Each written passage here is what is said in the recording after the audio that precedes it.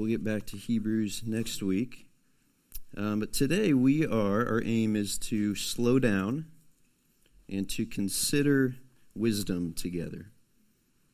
As we do from time to time. We kind of break our norms and we consider an angle of wisdom together. Today I believe God wants us to see through His Word, I believe this is His idea, that there is much wisdom in slowing down and remembering Him. And so today, anytime we do something topical like this, I think it's important that we make sure it is God's idea instead of topical sermons being our idea or man's idea. I think we make simple and naive disciples if we operate that way. So when we think we need to do a sermon like this, or when the Lord lays it on our heart, we want to make sure it is His idea. And so today we're going to look at a lot of Scripture and hope that that guides us. But because of that, we're not going to get probably a very smooth, Grant-like sermon that has a really nice flow.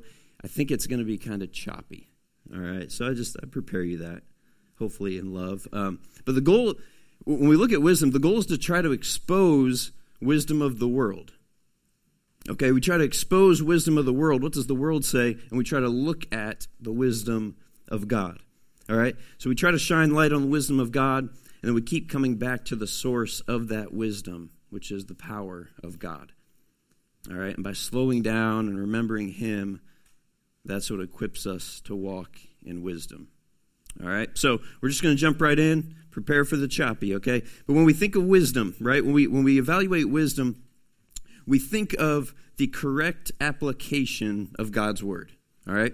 This is God's Word. We can know the truth of it, but wisdom is actually the actions, the visual evidence that we see play out that would reflect God's character and His Word. All right, we know it's not enough just to try to know God's Word intellectually. That's part of it. But even the demons know God's Word, right? So it has to be more than that. The evidence that we actually know His Word shows up in how we act, what kind of fruit is demonstrated by our lives, all right? So God's Word says it's wise for us to slow down and remember Him. The Scriptures are full of this idea and thought. But today, just as a launching point, I'd say let's consider 3 verses that kind of point to this idea, just so you know we're kind of rooted in Scripture here as we kick off. Most of the Scriptures today, there will be a lot. Most of them will be on the screen. I'll have you turn with me at one point, but we'll go quickly, and most of them will be on the screen for you. So we start Proverbs 4, 1 and 2. It says, "Hear, O sons, a father's instructions, and be attentive." Right? Pay attention. Why? That you may gain insight. For I give you good precepts. Do not forsake my teaching from God's Word. Pay attention. Slow down, that you may gain insight. James 1:19. This sounds familiar probably because in our past we've brought this up. We want to keep circulating these so that it becomes a part of our life as a church. Know this, my beloved brothers. Let every person be quick to hear, slow to speak, slow to anger. And then Psalm 46:10, we heard this morning, Janie read for us, the idea, be still and know that I am God. This is kind of our launching point as we see the idea that God says it's wise to slow down and remember Him. All right, let's pray for help. Lord, we believe this is your word. We believe this is your idea. May you just help us see more of you this morning. Will you soften our hearts right now? Knowing that whenever we evaluate our lives, when we try to compare and discern what is good and evil, we do that from the heart, and that it hurts sometimes, or that it's difficult. So will you soften our hearts today?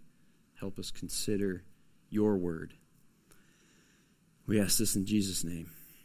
Amen. So why this topic, or why are we doing this? Well, wisdom of the world continues to creep in to our lives. It's not a new concept. All right, this has been happening for many years. Jesus speaks about this in Matthew 5:43. Says, "You have heard that it was said," acknowledging wisdom of the world. This is kind of what it said. you shall love your neighbor and hate your enemy. But I say to you, love your enemies, pray for those who persecute you, so that you may be sons of your Father who is in heaven. All right? So wisdom of the world is not a new concept, but as people change and cultures change, the enemy and his craftiness and deceit changes right with it, and he continues to blend in and try to infiltrate wisdom of God. Wisdom of the world stands in direct opposition to the wisdom of God. And that's why it's good from time to time to try to expose that together so that we can prevent it. All right, so when we think of wisdom of the world, we're going to use James 3:14 through 16. Wisdom of the world looks like this. But if you have bitter jealousy and selfish ambition in your hearts, do not boast and be false to the truth. This is not the wisdom that comes down from above, but it is earthly, unspiritual, demonic, worldly. For where jealousy and selfish ambition exist, there will be disorder and every vile practice. Wisdom of the world flows from what? From bitter jealousy and selfish ambition. We're saying wisdom of God is slow down and remember him, right? Wisdom of the world says, no, go fast, be impulsive, forget him. Wisdom of the world says, be impulsive, do whatever you want, love yourself. Forget God, look at me. Wisdom of the world says, right, I'm going to post this picture of myself so people look at me, so that people like me. Wisdom of the world says, consume, consume, consume. Just keep going. YouTube feeds this, doesn't it? You watch a YouTube video, you don't even have to choose. It just like starts. It starts a countdown to the next one, right? It's just like feed, like over and over. Don't stop. And when we are in the center of the equation, wisdom of the world gives us permission to be offended easily, right? Because we deserve everything. If anyone questions or challenges that, or even says, hey, consider this, it's like, no. How dare you question me? That's what wisdom of the world says.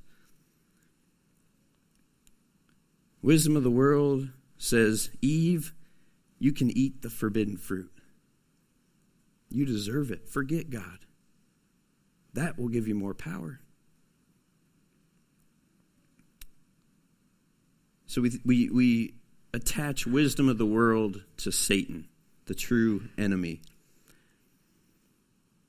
And wisdom of the world puts us in the power position instead of God. So are we letting it creep into our lives under disguise? All right, this is a reality, right? God's word points to wisdom of the world existing all around us. All right, so how do we survive the constant pace of chaos that the world prevents? Well, let's start with what not to do. Maybe a simple or naive approach that people have done in the past is they say, that's scary out there, so we're just going to withdraw completely. We're going to isolate in the name of safety, and we're just going to stay away.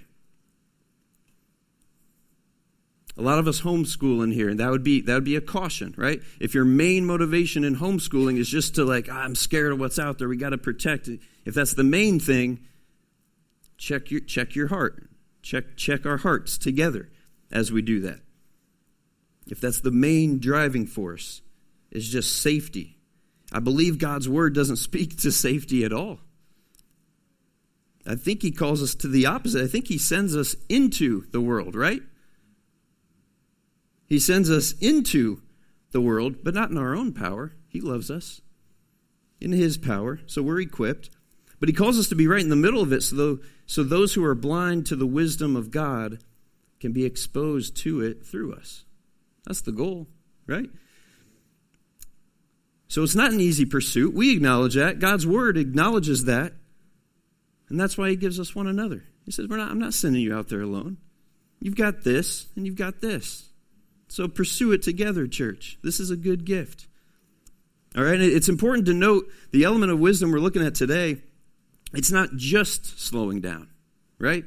I think sometimes we make that attempt and tell our kids, all right, just slow down, count to 10 when you get mad. Well, if I want to punch you in the face, and I say, wait, hold on, 1, 2, 3, 4, 5, 6, 7, 8, 9, 10. Then I punch you in the face. It's not, so slowing down, it's not just that. It has to be the other part, right? Why would we slow down? Oh yeah, to remind us to look to him, right? That's the point. It's a two-part source and picture of wisdom. We slow down, we remember him. That looks so complex. Remembering him, it's being aware of him, right? It's considering him, examining, evaluating, beholding God. And this concept it's unsearchable and complex. That's a good thing, right? Because our God is unsearchable and complex. And we can only rest in a God that is unsearchable and complex.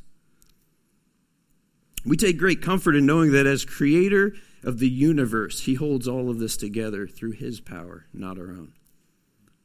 All right, so when we look at examples here, we look at how to walk in wisdom, we have to start with God the Father, the creator. Ecclesiastes 5:2 says, "Be not rash with your mouth, nor let your heart be hasty to utter a word before God. For God is in heaven, and you are on earth. Therefore, let your words be few." This is not a demeaning verse, church. This is a comfort verse. He says, children, you're down there. I'm up here. Remember that. I hold all this together. You don't have to. And we're thankful to be able to connect this pursuit of wisdom directly to him, because then when we think of him and try to examine him, we see attributes that we can relate to. All right? In his goodness, he's gifted us with certain ways to understand him. These are called communicable attributes. He's communicated certain things to us so that we can understand him by experiencing these things ourselves. Right? A.W. Pink, in his book, The Attributes of God, says, "An unknown God can neither be trusted, served, nor worshipped." If we knew nothing about him, why would we trust him? We can't. So God reveals some of who he is to us, his people, in order for us to be able to trust him. All right, and one of these attributes that he lets us see into is that he is a God of patience. Nahum 1:3 says, "The Lord is slow to anger and great in power." God's patience plays out in so many ways, but he withholds judgment from people, right? That's something that we, as his people, hopefully have experienced. He's slow to act. He restrains his actions. And the reason he can do that, the reason he can be slow to anger and judgment, is because he's great in power. It's his plan, right? So because of his power, he chooses to bear with the wicked and delay in punishment. Church, before we knew him, that was us. When it comes to salvation, that was us. We've experienced that type of his patience firsthand, right? And those who have not yet trusted him, you're currently living under that patience, under his power of restraint. And this is what we call mercy. It's withholding something that people deserve. All right, so we can be patient and slow to act because our God was and is patient with us, right? And now we can physically carry that out using his strength because he gives us access to this power. 1 Corinthians 1:18, "For the word of the cross is folly to those who are perishing, but to us who are being saved, it is the power of God." Back to the wisdom of the world, though. What does the wisdom of the world say about patience? Wisdom of the world thinks patience and being slow to act is weak. Because wisdom of the world is impulsive. Remember, do whatever you want. If I'm in the center, whatever feels good right now, we don't slow down. So they see slow, patient as weak. And because our God is slow to act, wisdom of the world runs rampant. This helps us answer that question. Why is there so much chaos? Why is this going on? Because our God is patient. Ecclesiastes 8:11 says, "Because the sentence against an evil deed is not executed speedily, the heart of the children of man is fully set to do evil." This helps us explain that idea. 2 Peter 3:9 said, "The Lord is not slow to fulfill his promise, as some count slowness, but is patient toward you, not wishing that any should perish, but that all should reach repentance. Our God exercises patience to allow for more people to know him. Church, this is helpful. This is helpful. I don't know if you've been in these interactions, but if you're ministering to neighbors or friends or people who kind of use the term like, well, God hates me. You don't know what I've done. I did this thing. God just hates me. This equips us to show a picture of a compassionate God.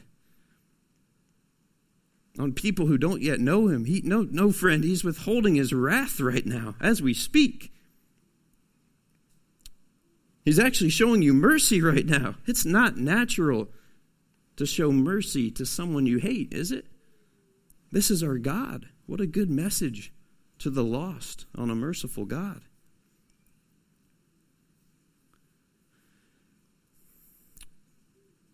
So the pursuit of wisdom always has to start by slowing down and remembering him. And a foundational verse to help with that, Proverbs 9:10, the fear of the Lord is the beginning of wisdom. This is God's idea. When we remember him, we remember his example of restraint. We remember that he gives us power. As his people, that power we can experience through the Holy Spirit, right? God in us. 1 Corinthians 2:12 through 14. Now we have received not the spirit of the world, but the Spirit who is from God, that we might understand the things freely given us by God. And we impart this in words not taught by human wisdom, but taught by the Spirit, interpreting spiritual truths to those who are spiritual. The natural person doesn't accept the things of the Spirit of God, for they are folly to him, and he is not able to understand them because they're spiritually discerned. Right? So when we slow down, right? When we talk of slowing down, remembering him, considering him, beholding him, letting his word affect our actions, we're reminded that the Holy Spirit dwells within us, right? By pursuing God, paying attention to him, the actions that flow from us now reflect God. This is what we call fruits of the Spirit, right? It's evidence that the Holy Spirit is in people because of what? What things do we see? Galatians 5. But the fruit of the Spirit, love, joy, peace, forbearance, kindness, goodness, faithfulness, gentleness, and self-control. Against such things there is no law. Against these things there is no law, because nothing stands against the power of God.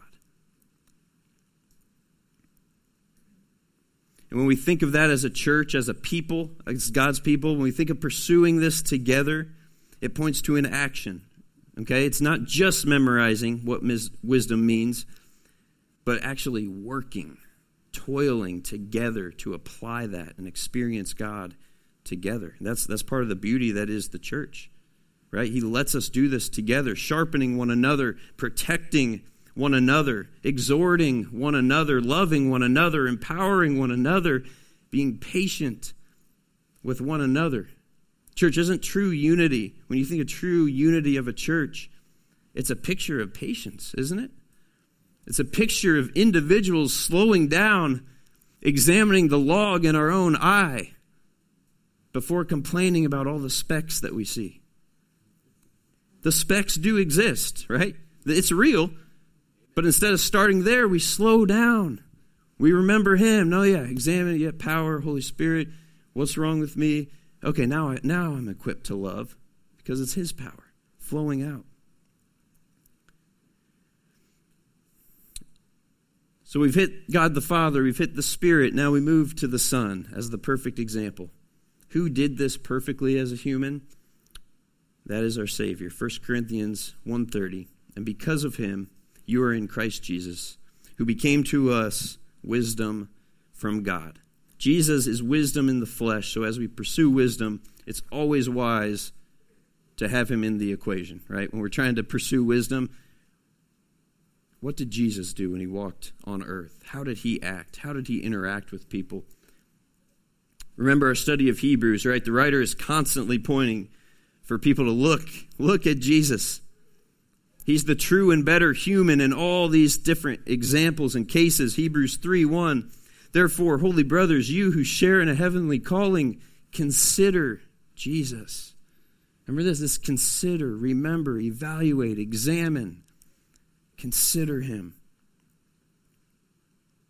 And by definition, when you consider something, when you evaluate, you have to slow down. We saw this in the life of Jesus time and time again. Obviously, the cross is an example. He endured that through pain and suffering. Ultimately, he endured because of his Father's power, and he humbled himself and said, not my will, but your will be done. And he led in a very similar way as well.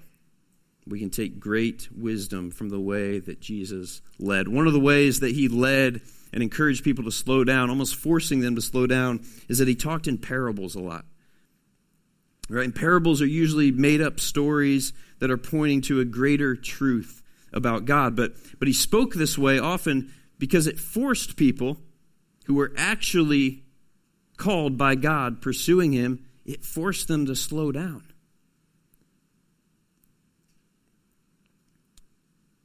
He would give this concept, kind of the story, and then it was like those who were being drawn were like, what? Wait, what does that mean? So they had to just keep following him.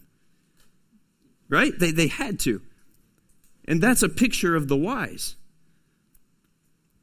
Others who couldn't slow down, if they didn't get it right away, they thought, this guy's crazy. And we see accounts over and over of people left. People stopped following him. It didn't make sense. They couldn't get it right now, right away. They wanted to control the timeline. So they thought he was crazy. Mark 4 demonstrates this. Jesus tells the parable of the sower. And then here's what we see afterward in Mark 4:10. When he, Jesus, was alone, those around him with the 12 asked him about the parables. This is what I'm talking about. They were drawn. They had to say, wait, what does this mean? Teacher, what does this mean? When we pursue wisdom, we slow down and we say, what does this mean, right? That's our pursuit together. We look to the disciples who acted this out with Jesus himself. And it's a good picture of what wisdom looks like. The disciples are helpful because we see their sin described. We see folly in their life. But overall, we see this pursuit. We see people dying in the name of Jesus. We see a faithful pursuit, folly and faithfulness. We see it all. And I think we should be able to identify with that. A picture of the wise. The wise know that there's never a peak that they can achieve here on earth. They know it's a slow and steady journey toward Christ. That's what we see here when people had to follow him and say, hey, what does this mean? Tell me more. Explain this to me. A picture of wisdom, Proverbs 9:9. Give instruction to a wise man, and he will be wiser still. Teach a righteous man, and he will increase in learning. This is the picture of the wise. The more of the Holy Spirit, the more of the goodness of God, the more of him that they evaluate and examine and see and then experience his power through them, it's like an addiction. It's like they have to. It's like time away from his word and from people. You feel ill. You feel like there's something missing to the wise. This sustains and brings so much joy and peace. And it's also why those who live in isolation, away from God's people and God's word, do not experience peace and contentment. That's what God's word says. And the wisdom of God looks foolish to the world. Are we content enough in Christ that we're okay looking foolish to the world sometimes? Jesus looked foolish talking in parables to certain people. Today we celebrate Pentecost. It's a reminder of when the Holy Spirit was unleashed on the church. And in that picture, there was a lot of what seemed like chaos. People speaking in different tongues. It's like people overwhelmed by the Holy Spirit. It's like a lot of people thought they were drunk. Like it looks weird. Are we okay and content enough in our identity in Christ that we're okay looking foolish to the world sometimes?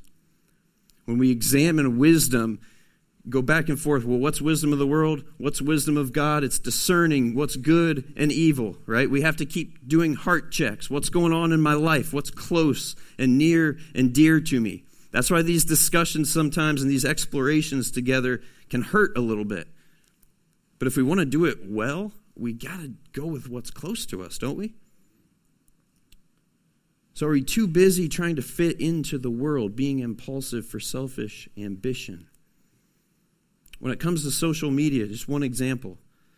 And we'll talk politics in a little bit too, because I think we need to go there. But we'll save that for a little bit. Are we being impulsive for selfish ambition? Some questions to ask if you're trying to discern, am I engaged in wisdom of the world when it comes to media? One question to consider. Are you okay not posting something on social media? Are you okay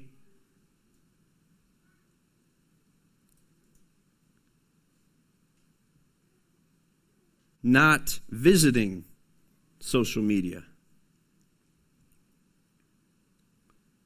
Are you posting on social media because of jealousy and selfish ambition? If so, we see that's of the enemy, wisdom of the world. That would be sin. Is it, I just have to fit in, though? I have to show that I'm cool. I have to show that I'm part of the group. We got to just keep checking our hearts. What feeds our social media posts? Another way to ask that question, what do you want to happen when you post something? That's a heart check question to consider. Deep down, what do I want to happen when I put this out to the public? We explore wisdom, we uncover some things, and we consider them, right? We don't have to come to conclusions today, but let's just keep uncovering different things. I think that's why I said it would be choppy, because I think we're just going to dig into some stuff. We go back to Jesus, right? Why don't you turn with me to Mark 8, if you could. Mark 8.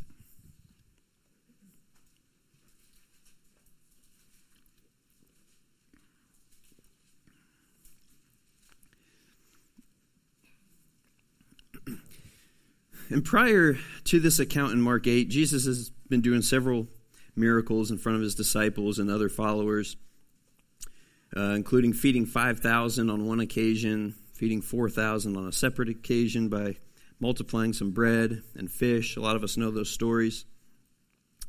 And even in that, right, we say he's an example of slowing down. And even he remembers God the Father. I think it was the 4,000 account when he slows down, examines, then looks to heaven.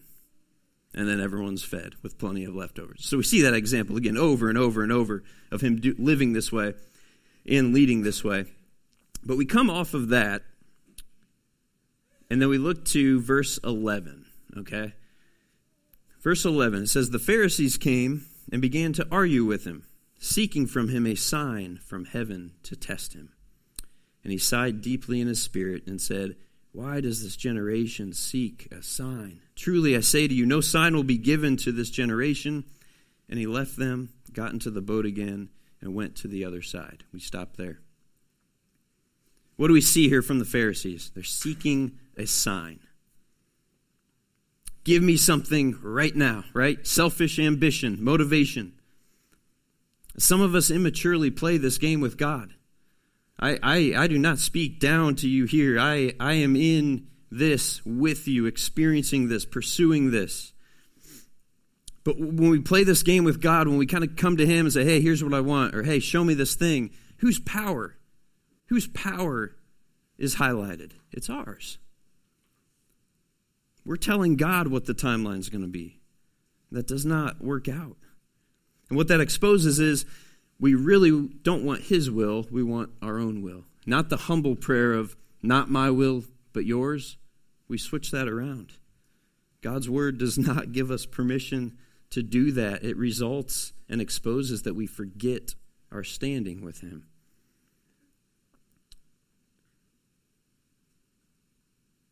Sadly, like personal example, one of the many times the Bible would call me a fool. I used to drink in college, and one of my least favorite things in life is to throw up. And so there were times, right? You get to the point of intoxication, you can start feeling it. And then what does the fool do? The 20-year-old fool in me, what does it do? God, keep me from throwing up, I'll never drink again. That's real. This is real life. That's how sad it is, right? I didn't have this much insight way back then. It's like, let me do this for a future sermon illustration. No, it wasn't, right? I wish I would have, but I'm drinking, and it's like I'm just coming to God, I think. I'm really not, because he doesn't hear that. In my own strength, with my own agenda. And I think sometimes I threw up, sometimes I didn't. I still kept drinking, right? It was like a foolish, desperate, simple look of who God was. That's what that reveals. That story reveals I thought God was so close to my level. And it's folly. It's foolish. When we come to God in prayer that way, it is not prayer. James 4:3 says, "You ask and you do not receive because you ask wrongly to spend it on your passions." When we come to God with me first, here's what I want, here's what I need, we come to him foolishly and he does not hear us. Why? Because sin is in the middle. The sin of pride gets in the way from him hearing a humble plea, a humble ask. Proverbs 15:29, "The Lord is far from the wicked, but he hears the prayer of the righteous." Not my will, but your will be done.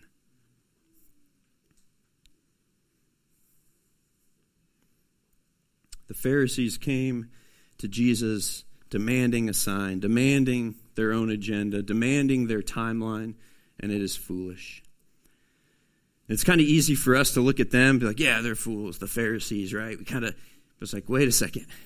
We keep reading in Mark 8, and it's like, oh, here's the disciples. This is where we can relate a little bit better. Can we identify in the role of fools sometimes, church? Let's look at verse 14. Remember they came off these miracles with food and feeding people? Remember that? Pretty fresh. Verse 14, "Now they had forgotten to bring bread. They had only one loaf with them in the boat. And he cautioned them," Jesus teaching about wisdom of the world, saying, "Watch out, beware of the leaven of the Pharisees and the leaven of Herod." And they began discussing with one another the fact that they had no bread. This is us, church, right? The disciples. Cool, yeah, that's cool teaching, but we gotta deal with this food issue over here. How foolish can we be? Our Jesus is so compassionate, he's so patient. We look to him as the example in leadership. Verse 17 and 18, I don't read this as condescending. I don't read him as like looking down to them with mean eyes. I see a soft, gentle answer here. Verse 17, "And Jesus, aware of this, said to them, 'Why are you discussing the fact that you have no bread? Do you not yet perceive or understand? Are your hearts hardened? Having eyes, do you not see? Having ears, do you not hear? And do you not remember?'" We'll stop there. It keeps going. But we'll stop there. But we see the same thing, don't we? They're physically with Jesus, the guy who does the food miracles. They're physically with him. But they're just not slowing down. They're taking things into their own strength. Modern day terms, we might call that freaking out, right? Panicking, the drama, just the hype. What can we worry about? There's always got to be something here for us to feel like content. There's got to be a problem.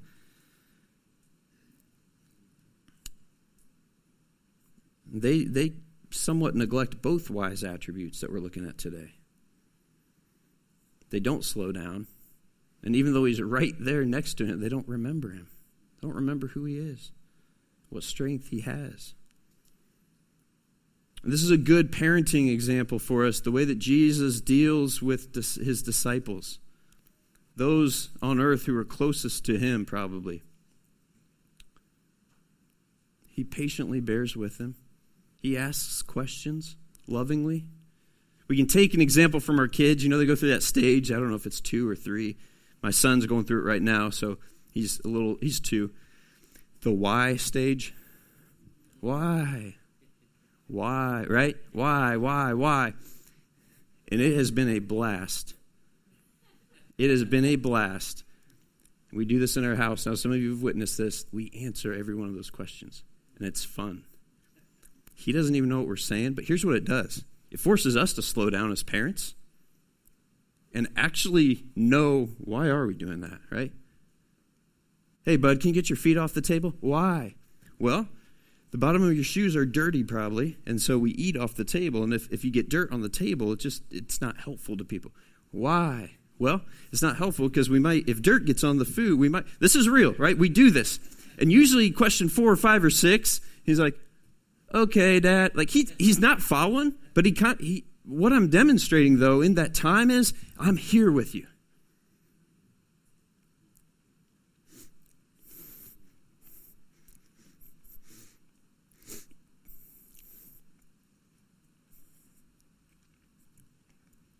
Thought this would be the one that I got through without crying, but it's the dang kids, isn't it? Are we here for our kids? Are we just physically present? Are we too consumed by all of the stuff? The wisdom of the world says kids are a liability. Kids are a burden. I don't want to have kids because then I can't go do this stuff. There's so much richness and blessing in kids. That's what this tells us. Are we just showing them that they're valuable, though? We actually need to take a page out of their book. When they come to us, we need to say, why? Why? That's how we get to their heart, right? We sit with them. We ask them, why? Tell me more about that. This is discipleship. Jesus does this with us, with his disciples. Only through the power of the Holy Spirit, though, right? Not in our own strength. In our own strength, we want to just lay down and consume and ignore the kids.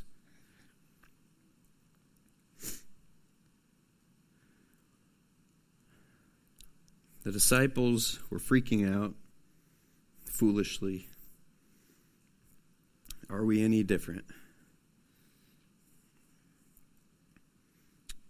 I have a silly example for us to laugh at. I was doing a house rehab here recently. We needed to finish that day. There's just little things left, about 9 things on a list. Little things like outlet cover plates, a filter, some batteries, like little stuff, right? So I go to Lowe's. Number 1, check. Number 2, check. Number 3 is an outlet cover plate. I think I said that right. But it's a unique one because the light switch, the light switch was on the left with a receptacle on the right. All right? So I needed to find a cover that had the light switch on the left and the outlet receptacle on the right. Okay? You with me? Here's the only one that was available. It was the opposite of what I needed. All right? So I'm in that aisle, right?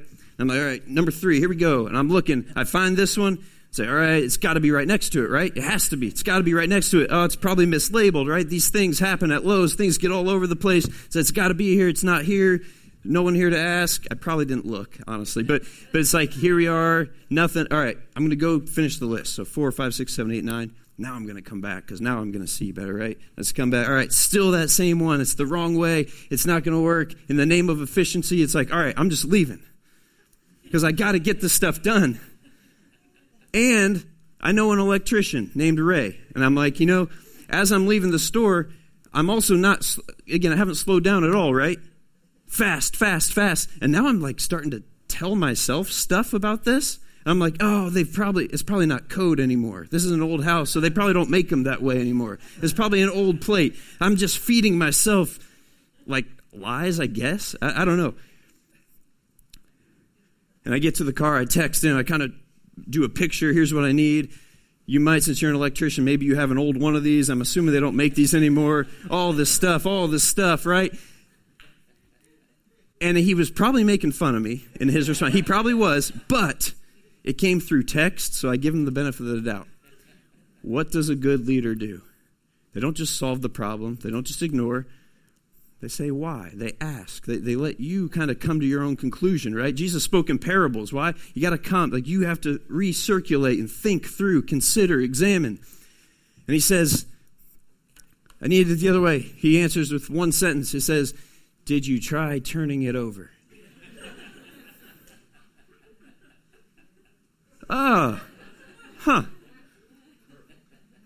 Like, isn't that a joke? I'm one of your pastors, and I'm that dumb, right? What does that say for all of you, right? Another example of, like, I wish I would have done that on purpose for this illustration, but it was not done on purpose. And it's a silly example, but if it helps us, if my folly in something like this helps you remember how stupid and silly it is to have the power of God inside of us and not remember that, I'm willing to be stupid for the good of the group, truly. But we just get caught up. We're anxious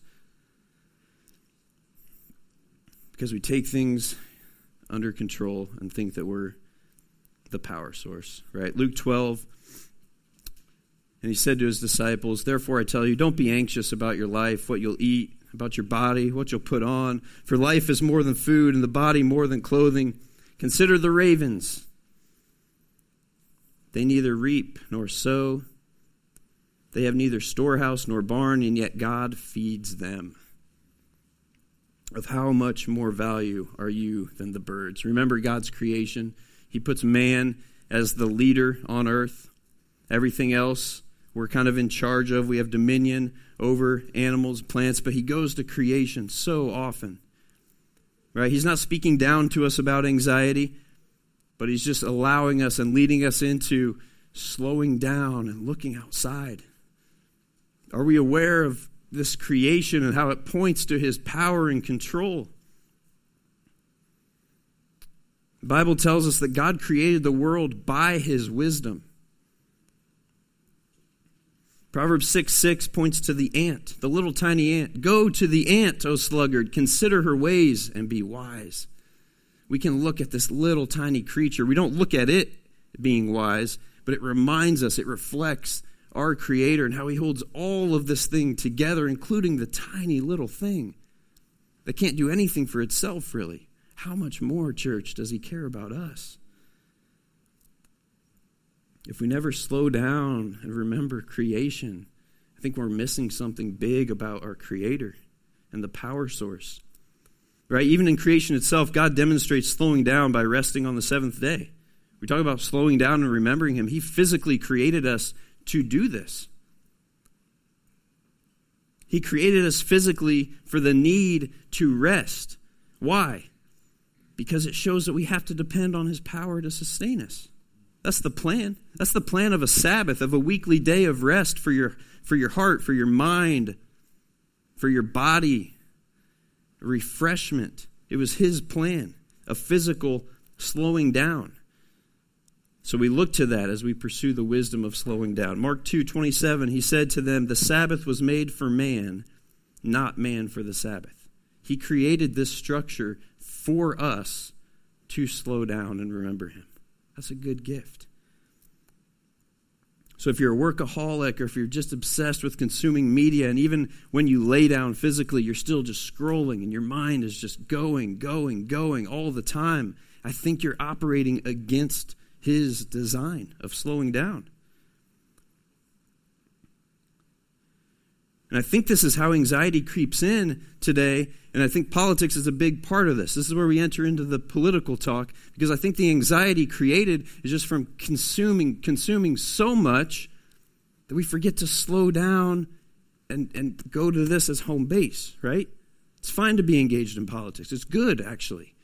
But just like anything that's good, like our family or kids, if there's too much of it, or if it's unhealthy, or if it's causing us to act in sinful ways, that's when it becomes bad. So we need to address this together and uncover some things. Let's say, hey, let's consider these things together as we talk about politics. The goal today out of love is that we examine our hearts. So what's closest to a group of Hoosier Christians, right? It's the Republican Party, I think. And it'd be good to evaluate this because this is what most of us identify with. Let's know that and make it real. All right, let's do heart checks here. Proverbs 3:25 and 26 says, "Do not be afraid of sudden terror or of the ruin of the wicked when it comes, for the Lord will be your confidence and will keep your foot from being caught."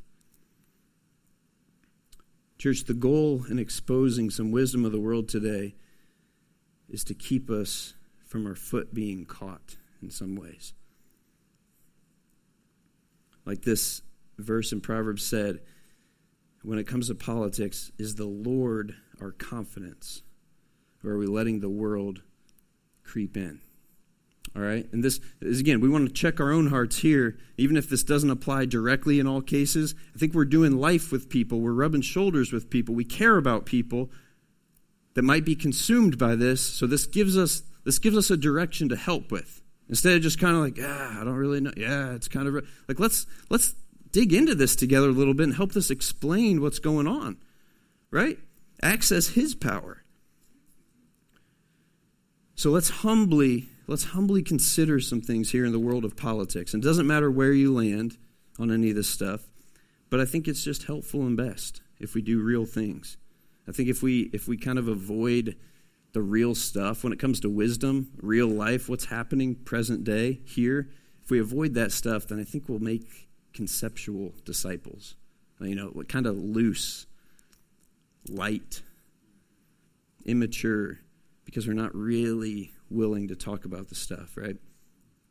So if we remember wisdom of the world from James 3:14 through 16, we saw that it flows from bitter jealousy and selfish ambition, right? The political climate, I think we can see that, right? That's a big piece of it, right? There's individuals inside of that who operate differently, but overall, just like the world operates, we see that in the political world. So let's examine what wisdom of God would look like in that world. The very next verse in James 3:17, says, "But the wisdom from above is first pure, then peaceable, gentle, open to reason, full of mercy and good fruits, impartial and sincere."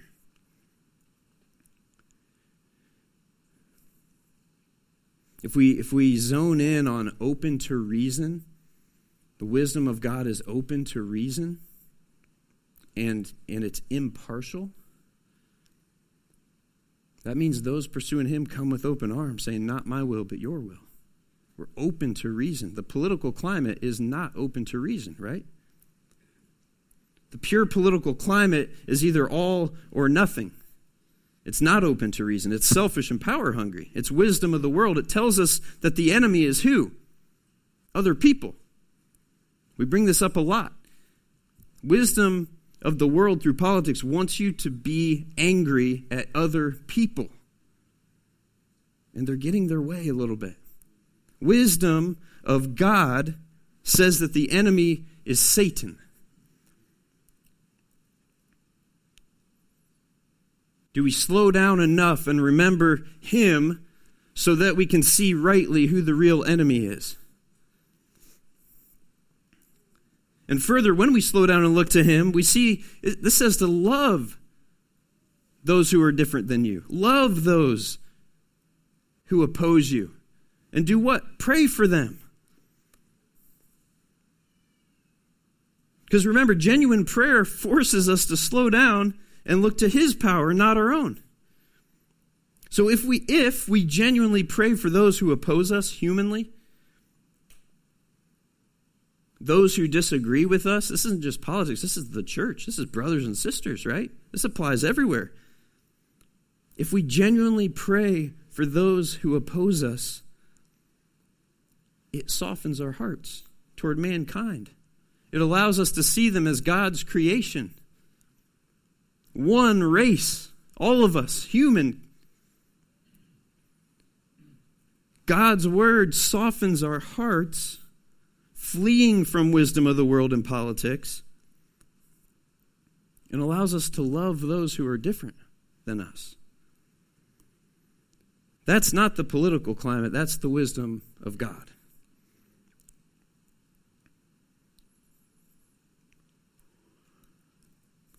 And I think a subtle thing that's maybe creeped in to our lives, this is another thing to consider. I asked us let's consider this, let's expose this, and let's see where you land eventually on it.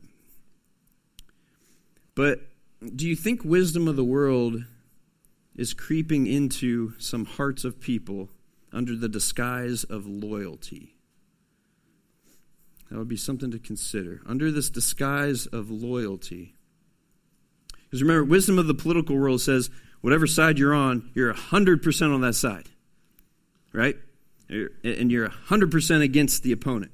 The opponent does nothing good ever, and your side does nothing wrong ever. That's what they want you to believe, if you're loyal. Right? Are you tough enough to be loyal to your side? So the concern here, the thing I want to uncover a little bit, and let's evaluate, let's check our hearts concerning wisdom and how to live. The concern is that if some of us have identified so deeply into this world because you're just caught up in the pace of it, and you feel like, well, I got to keep watching the news because if I take a day or two off, then I'm not going to be able to talk to these guys, and this is our crew, it's our political crew. If we're getting caught up in the pace instead of slowing down and remembering God, then I think it's going to lead us to start identifying with a politician or with a man. Whoever are in the leadership roles in your party, that's, I think now, who we're going to start identifying with. That would be idolatry, right? But I think the enemy would love to disguise sin as something that seems good with loyalty. Because loyalty sounds like a good thing, right? Sounds great, but what are we being loyal to? That would be a helpful question as we prompt heart checks. What are we being loyal to? Are we being loyal to sin? Have we gone too far and now we're making excuses for sin? We're condoning foolish behavior of politicians because that's our side and we're supposed to. So now we're being a friend to sin. I think Donald Trump is the best example to use. If we're talking Republican, we think of who's kind of a leader, someone that we've seen public action. Let's evaluate for a little bit. Not as ones who don't exert folly ever, but ones who acknowledge and see and experience folly ourselves. We can see that in other people.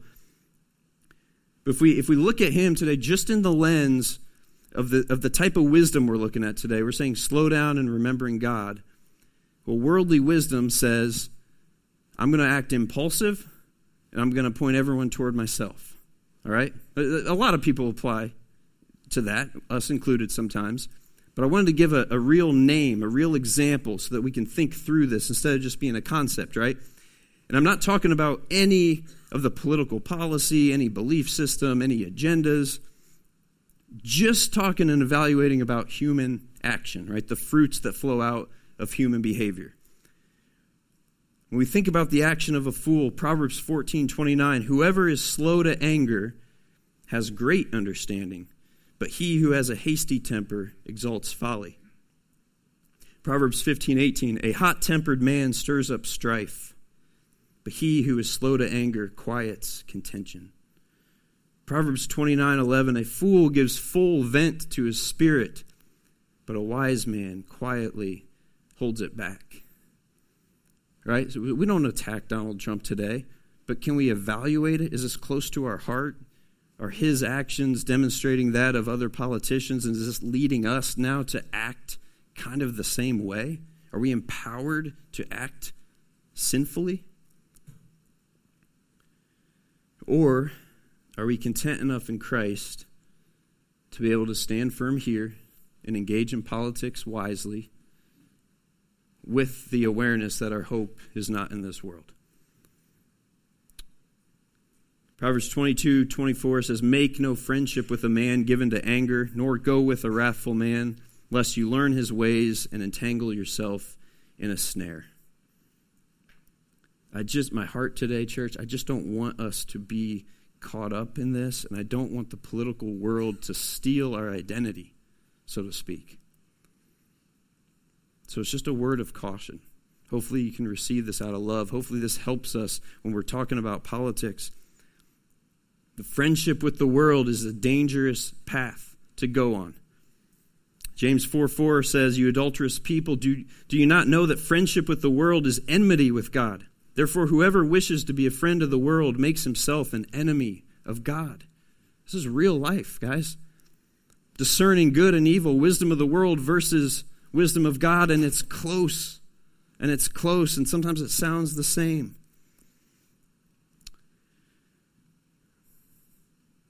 And it was a beautiful gift to walk with some of you during election season. It truly was. Pursuing wisdom. Some of you in here reached out. Some outside of our body reached out.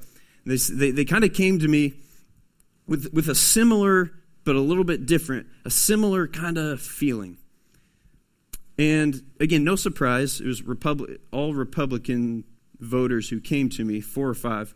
And it was like, I feel like I'm supposed to vote this way, but if I do, I feel like I'm like acknowledging the way that Donald Trump acts, or I'm saying that that's okay. Like, what do I do?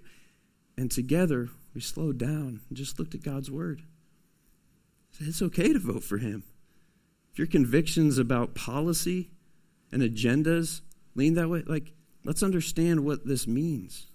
You're not voting for a human to run the world. And this is good news. We're able to just slow down, pursue wisdom together, reminding us that our hope is in a true and better home. Philippians 3:20, but our citizenship is in heaven, and from it we await a Savior, the Lord Jesus Christ. Amen. Daniel 2:21, He, God, changes times and seasons. He removes kings and sets up kings.